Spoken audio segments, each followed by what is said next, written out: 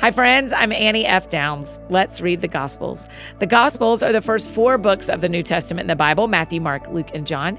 These are the stories of Jesus Christ's life on earth, the friendships, the parables, the sacrifices, the meals, the miracles. Each month we read all 4 books. We finished Matthew, Mark, Luke, and now we are working our way through John. We say this around here a lot, but you don't have to be in the Gospels every day to be changed, but every day you're in the Gospels will change you. So we're really glad you're here today. Here's how it'll work. I'll read 3 chapters to you today. You can listen or read along in your own Bible or online, and then I'll pray, and that's it.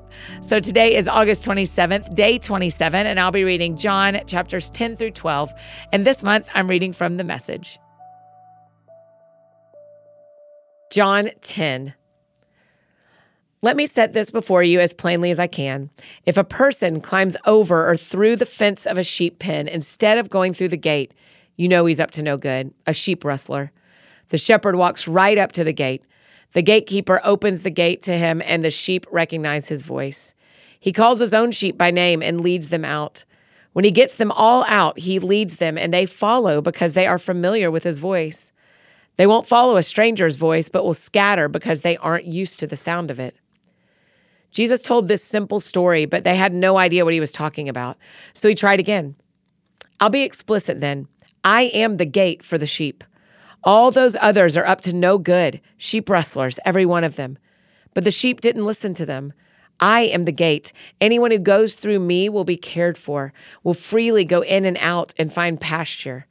A thief is only there to steal and kill and destroy. I came so they can have real and eternal life, more and better life than they ever dreamed of. I am the good shepherd. The good shepherd puts the sheep before himself, sacrifices himself if necessary. A hired man is not a real shepherd. The sheep mean nothing to him. He sees a wolf come and runs for it, leaving the sheep to be ravaged and scattered by the wolf. He's only in it for the money. The sheep don't matter to him. I am the good shepherd. I know my own sheep, and my own sheep know me. In the same way, the Father knows me, and I know the Father. I put the sheep before myself, sacrificing myself if necessary. You need to know that I have other sheep in addition to those in this pen. I need to gather and bring them too. They'll also recognize my voice. Then it will be one flock, one shepherd. This is why the Father loves me, because I freely lay down my life, and so I am free to take it up again. No one takes it from me. I lay it down of my own free will. I have the right to lay it down. I also have the right to take it up again. I received this authority personally from my Father. This kind of talk caused another split in the Jewish ranks. A lot of them were saying, he's crazy, a maniac, out of his head completely. Why bother listening to him? But others weren't so sure. These aren't the words of a crazy man. Can a maniac open blind eyes? They were celebrating Hanukkah just then in Jerusalem. It was winter. Jesus was strolling in the temple across Solomon's porch. The Jews circling him said, "How long are you going to keep us guessing? If you're the Messiah, tell us straight out." Jesus answered, "I told you, but you don't believe. Everything I have done has been authorized by my Father, actions that speak louder than words. You don't believe because you're not my sheep. My sheep recognize my voice. I know them, and they follow me. I give them real and eternal life. They are protected from the destroyer for good. No one can steal them from out of my hand. The Father who put them under my care is so much greater than the destroyer and the thief. No one could ever get them away from him. I and the Father are one heart and mind." Again, the Jews picked up rocks to throw at him. Jesus said, "I have made a present to you from the Father of a great many good actions. For which of these acts do you stone me?" The Jews said, "We're not stoning you for anything good you did, but for what you said, this blasphemy of calling yourself God." Jesus said, "I'm only quoting your inspired scriptures where God said, 'I tell you, you are gods.' If God called your ancestors gods, and scripture doesn't lie, why do you yell, 'Blasphemer, blasphemer,' at the unique one the Father consecrated and sent into the world just because I said I am the Son of God? If I don't do the things my Father does, well and good, don't believe me. But if I am doing them, put aside for a moment what you hear me say about myself and just take the evidence of the actions that are right before your eyes. Then perhaps things will come together for you, and you'll see that not only are we doing the same thing, we are the same, Father and Son. He is in me, and I am in him." They tried yet again to arrest him, but he slipped through their fingers. He went back across the Jordan to the place where John first baptized and stayed there. A lot of people followed him over. They were saying, John did no miracles, but everything he said about this man has come true. Many believed in him then and there. John 11. A man was sick, Lazarus of Bethany, the town of Mary and her sister Martha. This was the same Mary who massaged the Lord's feet with aromatic oils and then wiped them with her hair. It was her brother Lazarus who was sick. So the sisters sent word to Jesus, Master, the one you love so very much is sick. When Jesus got the message, he said, This sickness is not fatal. It will become an occasion to show God's glory by glorifying God's Son. Jesus loved Martha and her sister and Lazarus, but oddly, when he heard that Lazarus was sick, he stayed on where he was for 2 more days. After the 2 days, he said to his disciples, Let's go back to Judea. They said, Rabbi, you can't do that. The Jews are out to kill you, and you're going back? Jesus replied, Are there not 12 hours of daylight? Anyone who walks in daylight doesn't stumble because there's plenty of light from the sun. Walking at night, he might very well stumble because he can't see where he's going. He said these things and then announced, Our friend Lazarus has fallen asleep. I'm going to wake him up. The disciples said, Master, if he's gone to sleep, he'll get a good rest and wake up feeling fine. Jesus was talking about death, while his disciples thought he was talking about taking a nap. Then Jesus became explicit. Lazarus died, and I'm glad for your sakes that I wasn't there. You're about to be given new grounds for believing. Now let's go to him. That's when Thomas, the one called the twin, said to his companions, Come along, we might as well die with him. When Jesus finally got there, he found Lazarus already 4 days dead.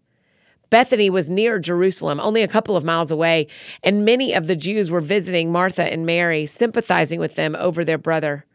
Martha heard Jesus was coming and went out to meet him. Mary remained in the house. Martha said, Master, if you'd been here, my brother wouldn't have died. Even now, I know that whatever you ask God, he will give you. Jesus said, Your brother will be raised up. Martha replied, I know that he will be raised up in the resurrection at the end of time. You don't have to wait for the end. I am, right now, resurrection and life. The one who believes in me, even though he or she dies, will live. And everyone who lives believing in me does not ultimately die at all. Do you believe this? Yes, Master, all along I have believed that you are the Messiah, the Son of God, who comes into the world.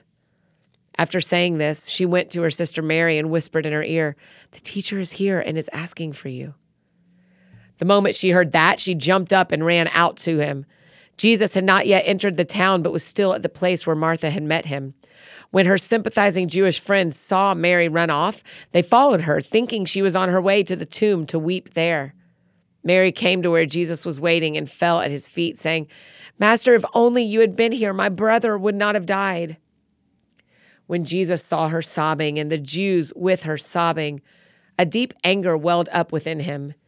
He said, Where did you put him? Master, come and see, they said. Now Jesus wept. The Jews said, Look how deeply he loved him. Others among them said, Well, if he loved him so much, why didn't he do something to keep him from dying? After all, he opened the eyes of a blind man. Then Jesus, the anger again welling up within him, arrived at the tomb. It was a simple cave in the hillside with a slab of stone laid against it. Jesus said, Remove the stone. The sister of the dead man, Martha, said, Master, by this time there's a stench. He's been dead 4 days. Jesus looked her in the eye. Didn't I tell you that if you believed, you would see the glory of God? Then to the others, Go ahead, take away the stone. They removed the stone. Jesus raised his eyes to heaven and prayed, Father, I'm grateful that you have listened to me. I know you always do listen, but on account of this crowd standing here, I've spoken so that they might believe that you sent me. Then he shouted, Lazarus, come out. And he came out, a cadaver, wrapped from head to toe and with a kerchief over his face. Jesus told them, Unwrap and let him loose. That was a turning point for many of the Jews who were with Mary. They saw what Jesus did and believed in him. But some went back to the Pharisees and told on Jesus. The high priest and Pharisees called a meeting of the Jewish ruling body. "What do we do now?" they asked. "This man keeps on doing things, creating God signs. If we let him go on, pretty soon everyone will be believing in him, and the Romans will come and remove what little power and privilege we still have." Then one of them, it was Caiaphas, the designated chief priest that year, spoke up. "Don't you know anything? Can't you see that it's to our advantage that one man dies for the people rather than the whole nation be destroyed?" He didn't say this of his own accord, but as chief priest that year, he unwittingly prophesied that Jesus was about to die sacrificially for the nation. And not only for the nation, but so that all God's exile-scattered children might be gathered together into one people. From that day on, they plotted to kill him. So Jesus no longer went out in public among the Jews. He withdrew into the country bordering the desert to a town called Ephraim and secluded himself there with his disciples. The Jewish Passover was coming up. Crowds of people were making their way from the country up to Jerusalem to get themselves ready for the feast. They were curious about Jesus. There was a lot of talk of him among those standing around in the temple. "What do you think? Do you think he'll show up at the feast or not?" Meanwhile, the high priest and Pharisees gave out the word that anyone who knew his whereabouts should inform them. They were all set to arrest him. John 12. 6 days before Passover, Jesus entered Bethany, where Lazarus, so recently raised from the dead, was living. Lazarus and his sisters invited Jesus to dinner at their home. Martha served. Lazarus was one of those sitting at the table with them. Mary came in with a jar of very expensive aromatic oils, anointed and massaged Jesus' feet, and then wiped them with her hair. The fragrance of the oils filled the house. Judas Iscariot, one of his disciples, even then getting ready to betray him, said, "Why wasn't this oil sold and the money given to the poor? It would have easily brought 300 silver pieces." He said this not because he cared 2 cents about the poor, but because he was a thief. He was in charge of their common funds, but also embezzled them. Jesus said, "Let her alone. She's anticipating and honoring the day of my burial. You always have the poor with you. You don't always have me." Word got out among the Jews that he was back in town. The people came to take a look not only at Jesus, but also at Lazarus, who had been raised from the dead. So the high priest plotted to kill Lazarus because so many of the Jews were going over and believing in Jesus on account of him. The next day, the huge crowd that had arrived for the feast heard that Jesus was entering Jerusalem. They broke off palm branches and went out to meet him, and they cheered, "Hosanna, blessed is he who comes in God's name. Yes, the King of Israel." Jesus got a young donkey and rode it, just as the scripture has it. "No fear, daughter Zion. See how your king comes, riding a donkey's colt." The disciples didn't notice the fulfillment of many scriptures at the time, but after Jesus was glorified, they remembered that what was written about him matched what was done to him. The crowd that had been with him when he called Lazarus from the tomb, raising him from the dead, was there giving eyewitness accounts. It was because they had spread the word of this latest God sign that the crowd swelled to a welcoming parade. The Pharisees took one look and threw up their hands. It's out of control. The world's in a stampede after him. There were some Greeks in town who had come up to worship at the feast. They approached Philip, who was from Bethsaida in Galilee. "Sir, we want to see Jesus. Can you help us?" Philip went and told Andrew. Andrew and Philip together told Jesus. Jesus answered, "Time's up. The time has come for the Son of Man to be glorified. Listen carefully. Unless a grain of wheat is buried in the ground, dead to the world, it is never any more than a grain of wheat. But if it is buried, it sprouts and reproduces itself many times over. In the same way, anyone who holds on to life just as it is destroys that life. But if you let it go, reckless in your love, you'll have it forever, real and eternal. If any of you wants to serve me, then follow me. Then you'll be where I am, ready to serve at a moment's notice. The Father will honor and reward anyone who serves me. Right now, I am shaken. And what am I going to say? Father, get me out of this? No, this is why I came in the first place. I'll say, Father, put your glory on display. A voice came out of the sky. I have glorified it, and I'll glorify it again. The listening crowd said, thunder. Others said, an angel spoke to him. Jesus said, the voice didn't come for me, but for you. At this moment, the world is in crisis. Now, Satan, the ruler of this world, will be thrown out. And I, as I'm lifted up from the earth, will attract everyone to me and gather them around me." He put it this way to show how he was going to be put to death. Voices from the crowd answered, "We heard from God's law that the Messiah lasts forever. How can it be necessary, as you put it, that the Son of Man be lifted up? Who is the Son of Man?" Jesus said, "For a brief time still, the light is among you. Walk by the light you have so darkness doesn't destroy you. If you walk in darkness, you don't know where you're going. As you have the light, believe in the light. Then the light will be within you and shining through your lives. You'll be children of light." Jesus said all this and then went into hiding. All these God signs he had given them, and they still didn't get it, still wouldn't trust him. This proved that the prophet Isaiah was right. God, who believed what we preached? Who recognized God's arm outstretched and ready to act? First, they wouldn't believe, then they couldn't again, just as Isaiah said. Their eyes are blinded, their hearts are hardened, so that they wouldn't see with their eyes and perceive with their hearts and turn to me, God, so I could heal them. Isaiah said these things after he got a glimpse of God's overflowing glory that would pour through the Messiah. On the other hand, a considerable number from the ranks of the leaders did believe, but because of the Pharisees, they didn't come out in the open with it. They were afraid of getting kicked out of the meeting place. When push came to shove, they cared more for human approval than for God's glory. Jesus summed it all up when he cried out, "Whoever believes in me believes not just in me, but in the one who sent me. Whoever looks at me is looking, in fact, at the one who sent me. I am light that has come into the world so that all who believe in me won't have to stay any longer in the dark. If anyone hears what I'm saying and doesn't take it seriously, I don't reject him. I didn't come to reject the world. I came to save the world. But you need to know that whoever puts me off, refusing to take in what I'm saying, is willfully choosing rejection. The word made flesh that I have spoken and that I am, that word and no other is the last word. I'm not making any of this up on my own. The Father who sent me gave me orders, told me what to say and how to say it. And I know exactly what his command produces, real and eternal life. That's all I have to say.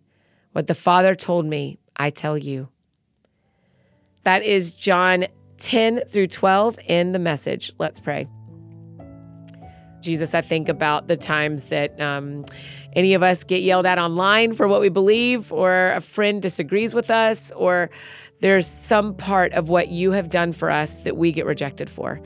And we see that in Lazarus' life, that they wanted to kill Lazarus because his testimony impacted people for the kingdom.